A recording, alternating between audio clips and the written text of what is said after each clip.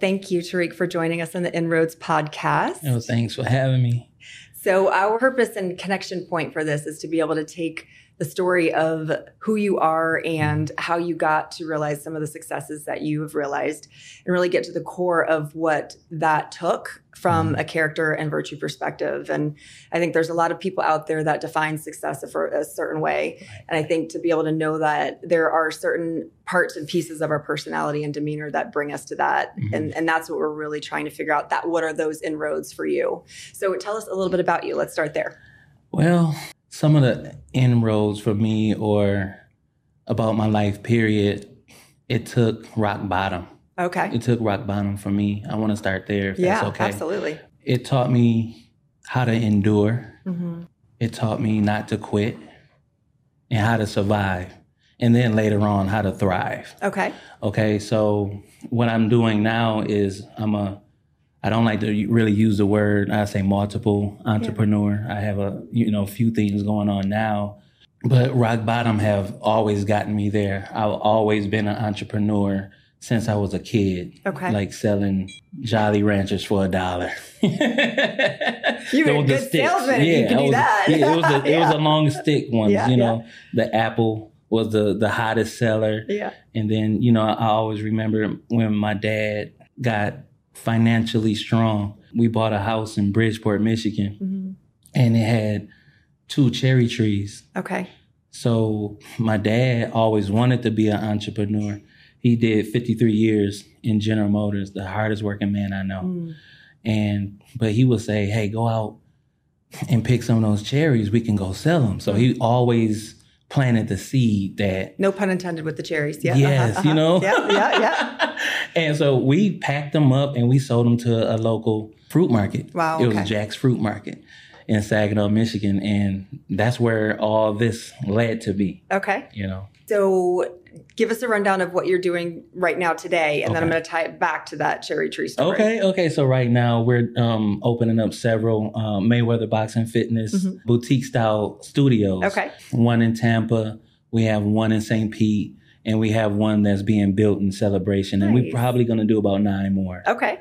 Yeah. And then we're also in Michigan. We own Steps Ahead Learning Center. Okay. 2 child care centers there that's really doing really, really well. Awesome. I'm into real estate. Actually, my wife she's a licensed agent. Okay. And we are also commercial. Okay. So we buy, flip, sell. Yeah. Yeah. I'm into funding. I got my mentorship going. I got a lot of stuff going. So I got my mentorships going. And I have my investment company called Price Capital Investments, where I help celebrities, actors, and sports people, once they retire, to help them diversify their funds. And you also have a philanthropic aspect to what you do. Oh, yeah. Yes. Tell us about that. So that part, it goes way back, 15 years in ministry. And I have an outreach ministry where we feed the hungry, every weekend, still in Michigan. For the holidays, we give away, we have a semi-truck pull up. So any holiday, we do 20,000 to 30,000 pounds of food. That's amazing. So we're always giving back. That's amazing. So back to your cherry tree and tying it into that, you started learning a sense and spirit of independently earning and selling and capitalizing on the resources that you had, and how do you bring that to people or places that need what you have to offer. Yes. And so where do you think that entrepreneurial spirit from that moment, what did you love most about it from childhood that carried you through to where you are? Definitely, I would say my parents believing that we could. Just that, stop right there, like that we could be or do anything. So when they told us the idea, we were like, okay, we can make some money. Let's go. You know what I mean? Yeah. So my brothers and I, we'll just get up there, get the ladder, and we get to picking. And I knew my dad wanted to be an entrepreneur. So he would say, hey, let's start this and let's do this. And he got off into anything that he could to get extra money. Yeah. So he got off into like multi-level marketing stuff. And he like always tried, and I always watched him, and it didn't last. Yeah. But he tried. Yeah. So I think now I'm the one, my sister and I, we're the ones that picked up the baton, and we became, entrepreneurs. You saw that try again attitude. So, and then you said you thought, well, we can make money. Yeah. Money there's a different definition that people assign to money. Yes, ma'am. So, and different motivators for it. So when it comes to that, what was inspiring about making money for you? What's what's underneath that? I would say it brought freedom. It brought a sense of happiness. And the reason being is we didn't have a lot. We didn't travel a lot. So our motivation for money was different. Yeah. And I wanted to travel. Yeah. I wanted the pool. I remember going to my parents' friend's house and they had a pool. And I'm just sitting on the step like, I wish you would invite me to jump in the pool. So I always had and now I got two homes, one in Michigan that has a pool. Yeah. And then I have one that has a pool here. You know what I mean? Okay. So I got, my dreams, desires. So it was just those motivations of having more. Yeah. My dad came from he grew up in the projects in Saginaw, Michigan. And General Motors helped us. Yeah. It helped us a lot, overcome things. Yeah. And so about overcoming. So if we were on this journey and we were driving and you get a flat tire or you get in an accident or there's a roadblock, right? There's along the way, there's something that inevitably is a barrier.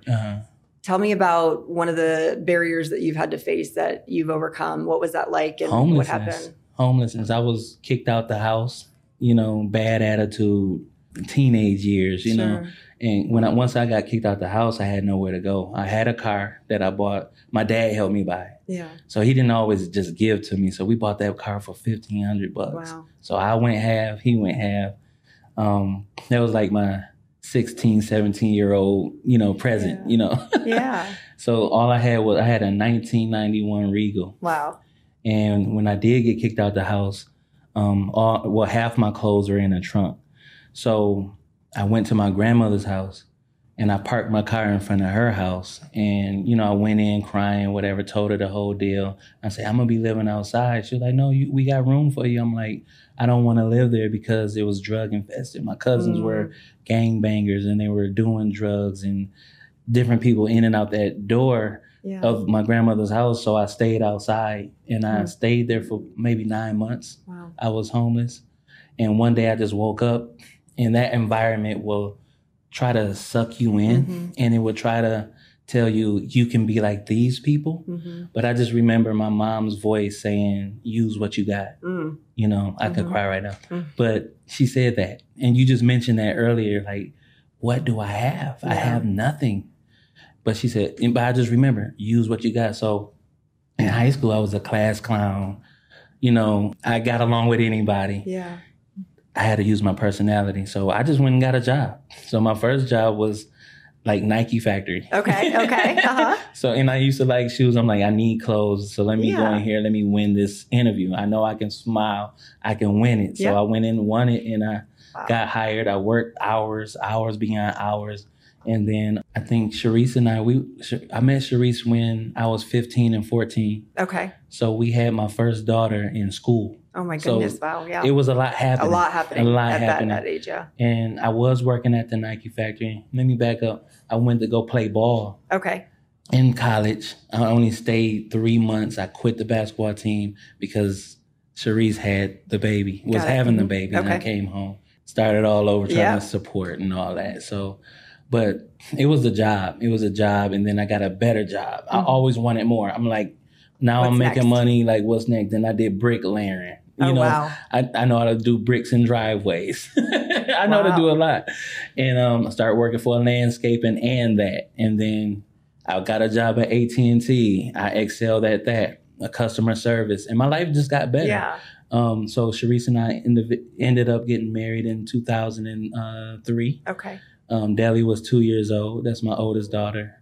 And we've been married for 19 years now. So all the varying things that you've gotten into and the diversification of work that you've seen, and you thrived in any of it. I mean, you're talking manual labor to in the office to retail to you had this nice blend and mix of things that came across your way, and you were great at all of them. And so that fortitude. So if I think about in a car you're driving, you have a GPS that it's telling you where to go. Mm-hmm. We all have internal GPS. Yes. And that's a lot of your character and virtues that help bring you forward to the place that you're meant to be. Right. So what characteristics and what traits do you think that you either learned or developed or strengthened through all of those experiences? I think from my mom, her niceness, your attitude, definitely a trait, hard work. Yeah. I've seen that. I've seen it demonstrated within my dad. I've seen how my mom treat people. Mm-hmm. So just blending all that together, then I'm hanging out with the boss of any company that I went to, and I would start getting mentored, whether they were mentoring me or not. I was listening. I was learning.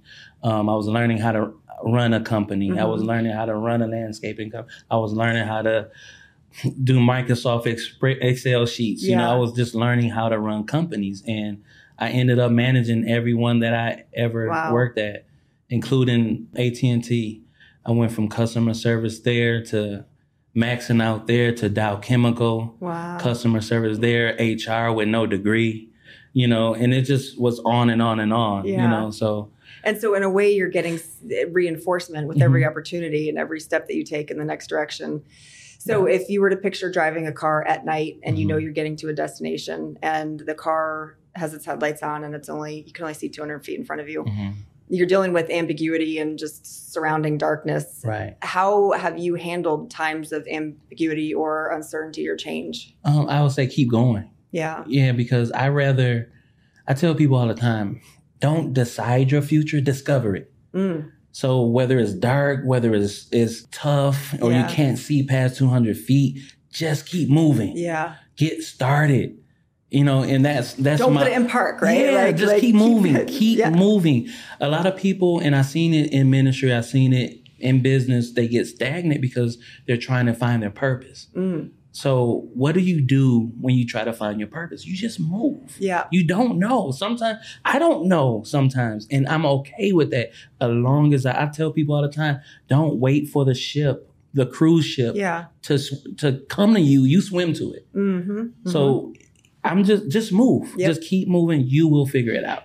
So when you think of arriving, a lot of people define arriving to success differently and what success is. So how do you define success?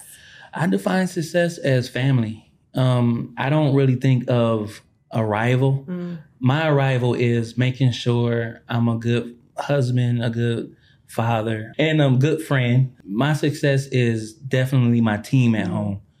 That's my team. And it helps me with my business team. It helps me with my friend team because I believe family is, I know the strengths of my kids. I'm like the CEO, Sharice the VP, and it's like when I'm not there, she's running everything. And, it's just, that's my success. Seeing everything taken care of, seeing that they got a nice place to stay, seeing that my kids are excelling in life, not just financially. Sure.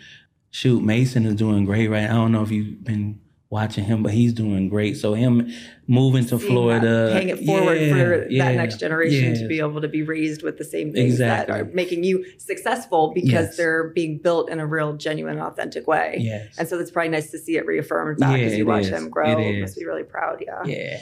So when you think about success, how do people get success wrong? I believe when greed gets involved. That's just me. It might not be the right answer. I believe when they hoard, when they get greedy. That's a good question. But I will stick with those. Yeah. I think that's when, success to me is following that inner GPS. Yeah. Doing what you see and hear and watching it manifest, whatever that thing is. That's my definition of success. And it's like staying, you mentioned the word listening, if you're staying in tune with yourself and you're listening to your intuition. Yeah. And it sounds like you were also really careful about who you had around you and who you would not have around you. Yes. And being very crystal clear that there are certain people that will elevate you in certain situations that will. Till this day. And that's what's interesting is that we think that whether it's peer pressure or bad habits or things are issues of middle school and high school, it's not. There are many times in corporate world or different other industries where you find that there are people that are just not aligned the same way. Right. And you can get lost in the political game of, getting involved in things that take you down the wrong path, even as adults. That's right. And that could be a big derailer for sure. No, I'm a big relationship guy. So I'm hoping I'm doing a great job modeling that for my son and my kids. Who you have around you is so important. That's even better than money to me. Yeah. I consider myself a people broker where I place people together. I'm nice to them. They trust me. I trust them. I do right by people, so it's important. If you want to go to the next level at the speed of light, then make sure you have the right people around you, because your life can go to, where I'm at right now. I dreamed of this a long time ago. The things I've obtained, the companies I've bought or started. It's just going from living in your car to buying other people's companies, which then in turn, what you do when you impact the community that way is you're helping those families. Exactly. Then you're helping their kids have better Employing lives. People in the community. Yeah. So when you think about if you were in a car and you are driving in the car and in the back seat is that kid who was living in his car. Yeah. What would you look back and tell him right now? Man, I'm proud of you for not giving up. Yeah. What do you think he would tell you back? Thanks. Yeah. Yeah. If you were to be at the end of your journey and you look back in the rear view and you were to want to reflect and say, I did this life right, what do you hope to see? Man, everyone happy. My family happy. My family there cheering me on. That's important. Yeah. Yeah. I want to be their hero. Yeah. Yeah. With the sentiment of this conversation and what we're hoping to inspire in others. And thank you again for being here. Oh, no problem. What was your hope and what was your inspiring reason for joining us in the conversation?